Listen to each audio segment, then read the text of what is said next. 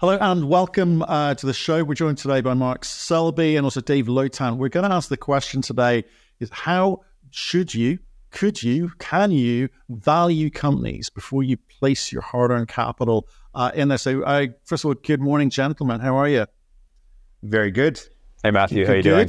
All good, Dave. All good, Dave. I'm excited, actually, because what we're going to try and do is kind of strip back and simplify for investors a process, or maybe a few different ways of looking at companies when you're trying to evaluate them. We talk a lot about doing fundamental analysis, and I'm not quite sure everyone totally understands what that means. So I'm just going to ask a real simple question of both of you. I'll start with you, Dave. When you're looking to invest capital into a company, what do you look for? Well, the very first thing that I look for, Matthew, is who's going to buy it from me. I don't want to buy anything where I don't have a strong suspicion of who the ultimate client is, and I want to have a pretty good estimate on what their buying power is. So, using gold as an example, I think that the buying capacity of the industry right now is a function of the market cap of the big and the mid-sized companies. Probably you have about $250 million worth of market cap at the big companies right now. Maybe 20% of that market cap at most is available for investing. And if you knock out the Chinese companies who, aren't well received in some jurisdictions, and the royalty companies, that number goes down pretty dramatically. So 20% of that balance is adjusted for the royalty companies and companies that aren't likely to be buyers. Is about $40 billion. But when I look at that cohort, I think maybe Goldfields is still a buyer. Maybe Northern Star would buy something. Kinross. So among the major gold producers, 1.5 million ounces or more, maybe there's $7 billion total of buying power right now. And the maximum transaction size I see is maybe Goldfields could tuck in something for $2.5 billion. From there, it drops really, really dramatically and really quickly. You're talking about Endeavor, Alamos, B2, all of which that could maybe manage $1 billion acquisition at most, assuming 20% is sort of the limit that they want to go to. So if someone tells you their company is undervalued, those are the maximum sizes of transaction that really are available for majors or mid-tiers at the moment. Right, so there's not a lot of money around, and there's certainly not a lot of new money around either. Looking in here in the gold space, does that change any, Mark, when you're looking at some of the base metals, some of the battery metals? No, it's even more so. Dave makes a fantastic point. All private equity guys, when they make a deal, when they buy something, they've always already thought through what the exit's going to be. And if they can't see a clear path to an exit, they don't make the acquisition. So, as investors in junior mining, you really do need to think who's going to buy it. And, the reality was 30 years ago, you might have had 3 or 4 tiers of buyers. There was this kind of nice food chain where, companies that were smaller size could actually buy small scale development projects and get them funded. The reality today is, as Dave said, you've got this very small top slice at the very top of the food chain, and they're the only ones who've got enough firepower to actually buy anything underneath. So, think through that for sure. And then, to Dave's point in terms of pool of capital, now lithium's obviously expanded, and we're talking a few days after as Azure just got this bid on a no resource X drill holes to pretty nice lithium drill holes, but other than that, there's still not necessarily a huge amount of capital in the space. And as you get away from gold, silver, copper, the amount of capital shrinks very, very, very quickly. So if you're in an obscure mineral, it's very tough to think that there might be somebody on the other side to actually buy this transaction, and then you have to be confident the team running it in that case actually can build it. Because otherwise, you're never going to see a path to cash flow. Right, but Dave, what you say it's important. That's one of the first things you look at. Who's going to buy this thing, right?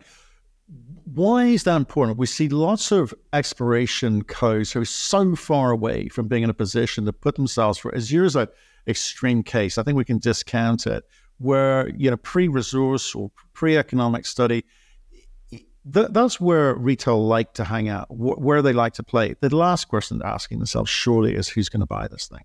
Yeah, I think at their peril. And I mean, lithium's a very interesting example right now. 5 years ago, I sat in a presentation at PDAC where a very famous investment pundit talked about how the lithium industry was a mirage. Albemarle and SQM were going to dominate the industry. They had 100 years of resources each. They would never buy anything. And here we are 5 years later, and all of the brines have been cleaned out in Argentina by Ganfeng and a couple of other Chinese actors. And now we've gone to pegmatites. And the best pegmatite resources in the world are quickly being cleaned up by SQM, Albemarle, and Rio Tinto is out there doing multi-decamillion-dollar joint ventures around lithium. So it's a great example of how quickly things can change. And as we discussed off screen, it's a sector that has chaos actors in it.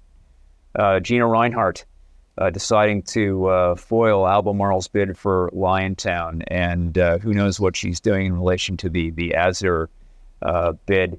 But it's a very interesting space, and it's an example of how quickly things can change. So you might, if you were buying lithium 6 or 7 years ago, have had to have quite an imagination to see this coming. But there's nothing like government policy, trillion-dollar legislation like the Inflation Reduction Act to change things in a real hurry. I don't necessarily see those things happening outside the battery metal sector. So if you're trying to imagine a world where your gold company is going to get a $2 billion bid, I'm not sure where that's coming from. But I suppose good things do come out of seemingly nowhere, as lithium illustrates. Yeah, I think on that part, in terms of why you want a buyer, it's markets like today. We've gone through almost sort of 3 years now of really horrible equity markets, and at the end, what helps keep your asset from becoming a zero, or you basically having to say, look, I'm down 80%, over a 2 year period. I got to take my money out because I got to go buy groceries. Is the fact that you may have an acquirer come in and actually take that asset. Lithium's a great example. I mean, right now, so many people it's got lithium in its name. Something pops up, it's new, but you might as well go to the horse track and bet on a horse with lithium in the name, because at least one of those 9 are going to win the race.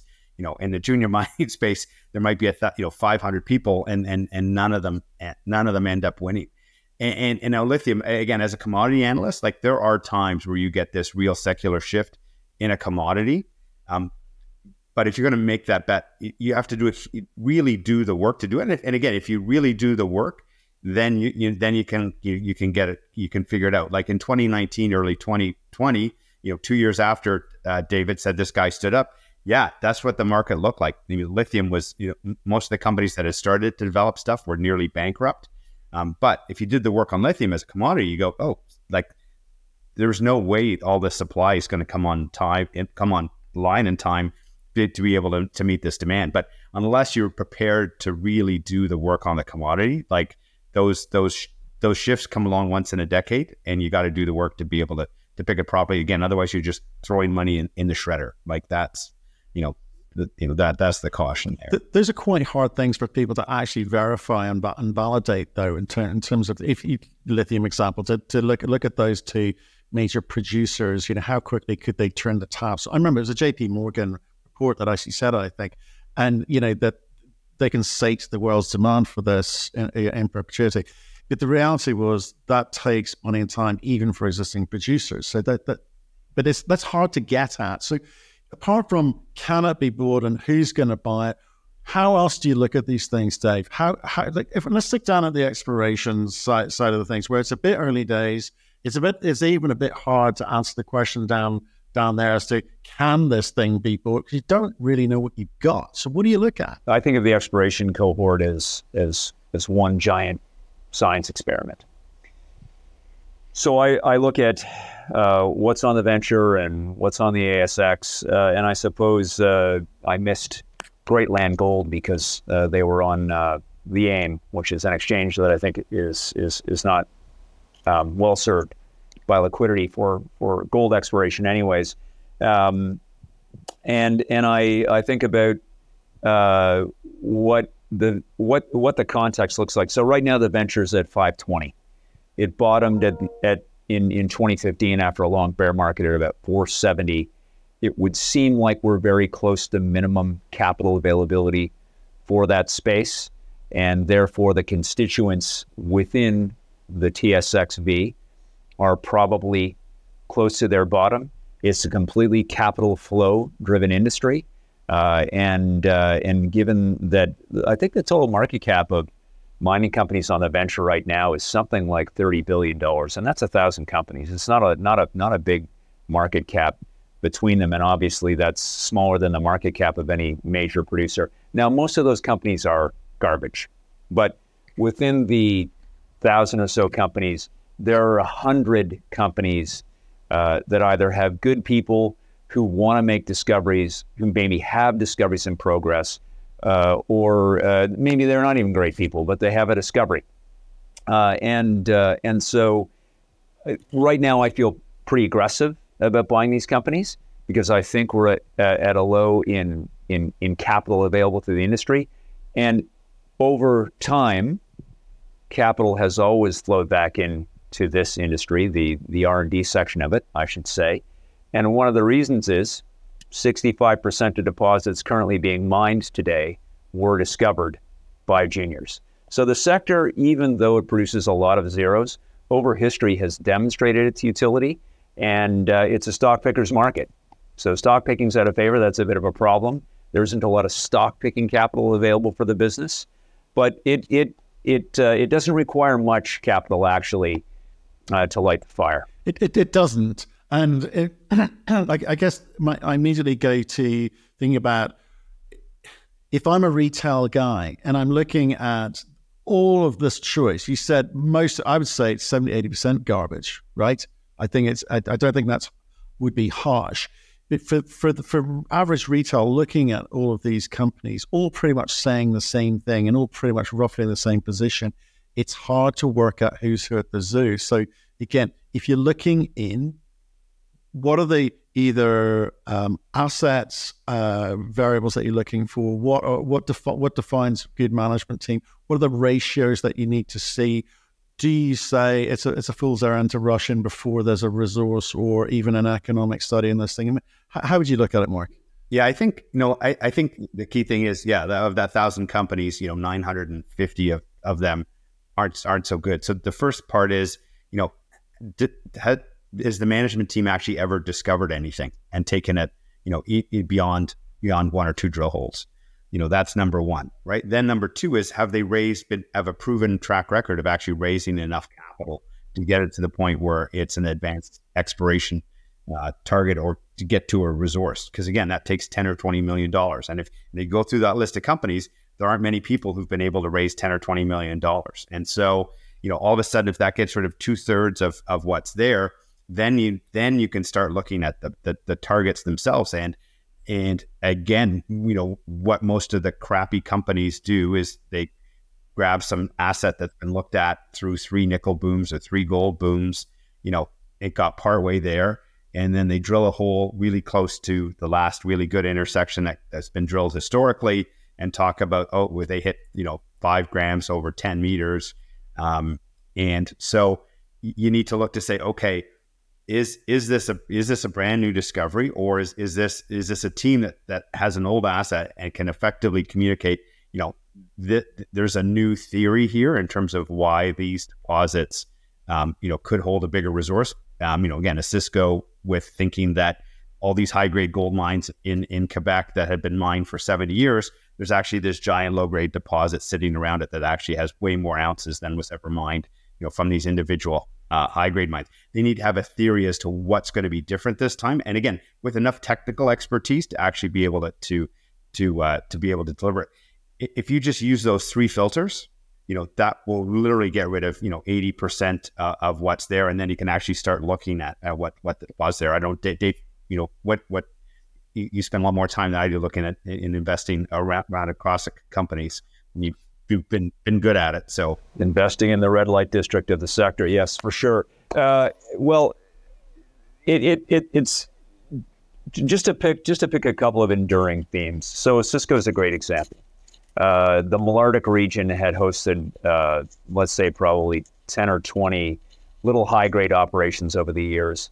Bob Wares, John Brzezinski, and Sean Rusin had a theory that you could turn the whole thing into a super pit, essentially, and mine it in the way that these giant super pits were being mined in Africa, provided that when you drilled between these old mines, there was gold in between.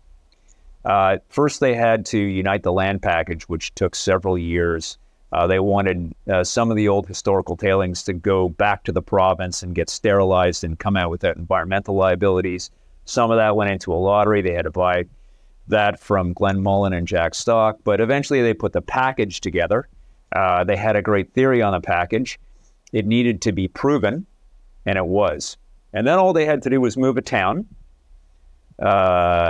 which was, I guess, easier than many of us thought it would be. Raise $1 billion and get it up and running and commissioned, and they did.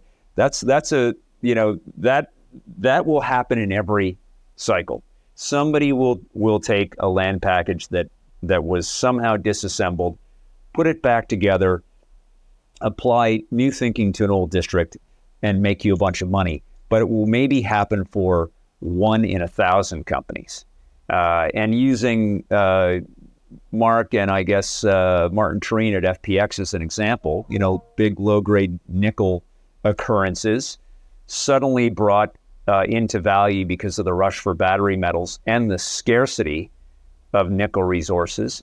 And then this sort of green swan where, I guess, is it magnesium in the tailings that allows you to sequester carbon, Mark? I'm not sure exactly and carbon sequestration will be right. Carbon sequestration will be critical if we're going to keep this net zero facade going. It's not going to happen without A, mass nuclear adoption, and B, carbon sequestration technology. So that's taken some of these nickel projects, which generate this mineral in their tailings, and change the ballgame for them. So those are things that not every investor can figure out. But that's why it's a stock picker's market. But let's come back to something you said though, Dave, and Mark, you can pick up on this as well if you want. I think you were effectively saying a few minutes ago that we're at or near bottom, in your opinion. Is that, I don't want to put words in your mouth, is that what you're thinking? The larger context for me is that assuming that I want to buy when flows are low and sell when flows are high, flows are low. Okay, right. So therefore, I think what's interesting, and so we've had conversations in the uranium space at the moment. I guess the only kind of green shoots that seem to be around at the moment, it feels like. But I spoke to like 3 different fund managers. They're all saying you've got generalists looking into the space. They don't understand the vocabulary, the language, or the narrative, or the supply demand fundamentals. But they're trying to learn because they kind of feel there's a bigger macro thematic here in terms of energy transition and baseload and all of that kind of good stuff as renewables fall slightly out of favor. And those generalists, any one of which could dramatically change the uranium market because it's so tiny. It's just a tiny space within an already tiny universe that we all operate in. Do you see generalists looking to lean in, Mark? And maybe this one for you, because you're on the kind of the battery metal side. Do you see these generalists kind of looking in, buying into this kind of big thematic? And again, how do they value an entity like yours? How do they value companies and before they deploy capital? Because they need to deploy meaningful capital, don't they? I think in terms of, the thing to watch for in terms of when the generalists come in is you'll see a cascade happening. So, if a metal or a sector all of a sudden sort of turns into favor, the first thing the generalists go for are the cash flow, the producers, right? and the big producers in that sector. Then you'll see them go into the into the higher torque developers, and then they'll eventually get down to the junior space. So the key piece there is you need to see that cascade happen. When I worked at Quadra 15 years ago, which was a copper company, I could tell when the hedge funds were rotating into copper, because you would see Freeport go. Once Freeport got going, if Quadra then took off, because we were the highest torque copper name in the space, then within a short period of time, you would start to see some of the better explorer developers start to catch a bit. But if you don't see them coming in those quote safe entry points, then that's the signpost to look for in a sector rotation. Because that's the part. I mean, when the generalists do come into the sector, because liquidity right now is so low that even a small amount of incremental capital causes the sector to pop. And if you get some of these bigger funds allocate even a smaller percentage more to this basic material sector, then it causes things to rip.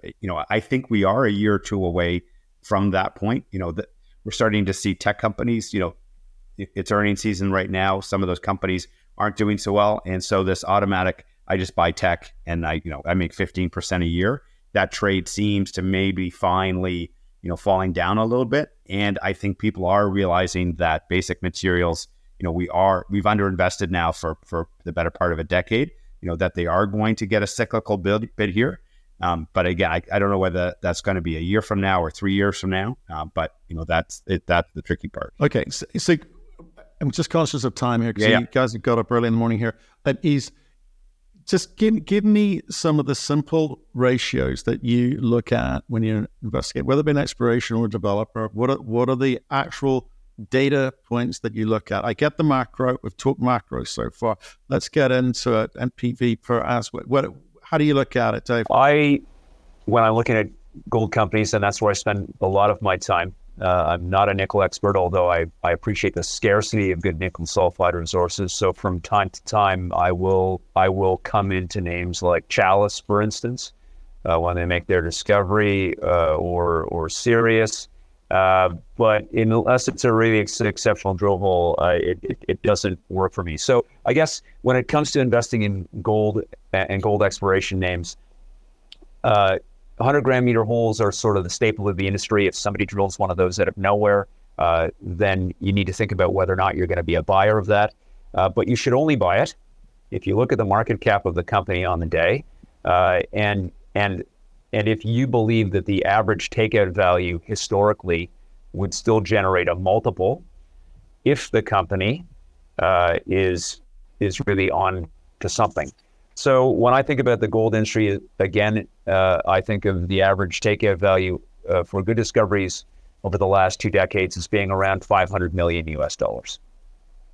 And if a $50 million company generates a 100 gram meter hole, then the chances that it can get to a $500 million valuation are at least in play. If it's already a multi-$100 million company and out of nowhere it drills a 100 gram meter hole, I'm less interested. I need a big margin of safety between the current valuation, where I think these things trade on average, and I really don't care that much about the other details when it's a new discovery. And it needs to be new. It can't be a new zone in something old. It has to be a new discovery. It has to offer a 10x multiplier from its current market cap to where things go out, and then I'll think about buying it. Yeah, and I mean, for me, basically, has the team ever actually discovered anything? Has the team proven that they can raise money? To Dave's point, in terms of, is this a deposit that someone would actually want to buy? And again, even if you're not technical, go look to see if you can find a similar deposit and see what that might have been bought for. And if you can't find anything that hasn't been bought in the last 15 years, it's probably not going to be bought. And then, look to see whether, it could get to a scale of something that's, somebody might want to pick up just because of the scale of it. And if you can't answer those 4 questions, you shouldn't make it. To Dave's point, you want that margin of safety. If it's a 10% chance or a 10 bagger from there, again, go to the horse track. You got a 1 in 9 chance most races of winning, right? And that's a way better place to put money than gambling with right. So those are the positive. Could I literally flip those on the head and say those would be the red flags? Yeah. Would that be a safer thing? Or are there any other scenarios where you think actually that restarts? Would you ignore those? How do you come at that? Oh, I think a restart as a basically had someone who's had a successful one and watched a bunch of train wrecks happen. Beta Hunt, we bought at the bottom at that when Dave's talking about that index bottoming at 470. We took our tiny little amount of cash and some stock and bought an asset that was a nickel restart at that point in time.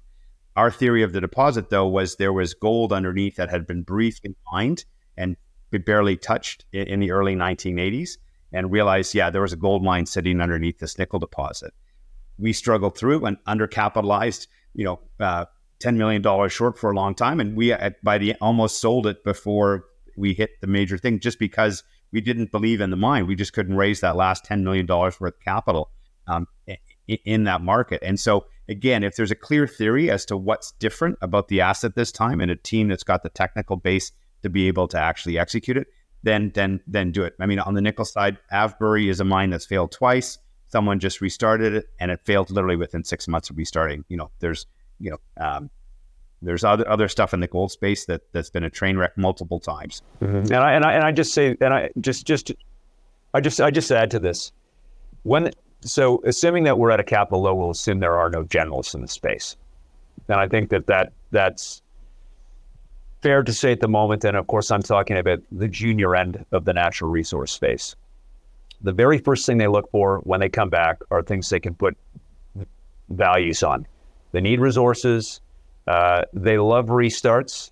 Pure Gold was a darling of the industry because it was a restart in a venerated gold camp, Red Lake, where underground mines have a history of discovering new and highly profitable zones.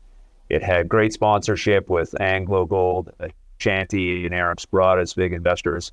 And it was candy for the generalist crowd as they were coming into the space at the time. I see no problem with investing prospectively in companies that have those attributes today, but that are not trading well. Okay, well, gentlemen, we're a bit tight for time here, so I'm going to shut this conversation down for now. To intellectuals of the space I respect and like listening to, we maybe pick this up and maybe see what people are curious about another time. So thank you very much, gentlemen. Mark Selby of Canada Nickel, Dave Lutan, industry guru. Appreciate time today. Thank you very much.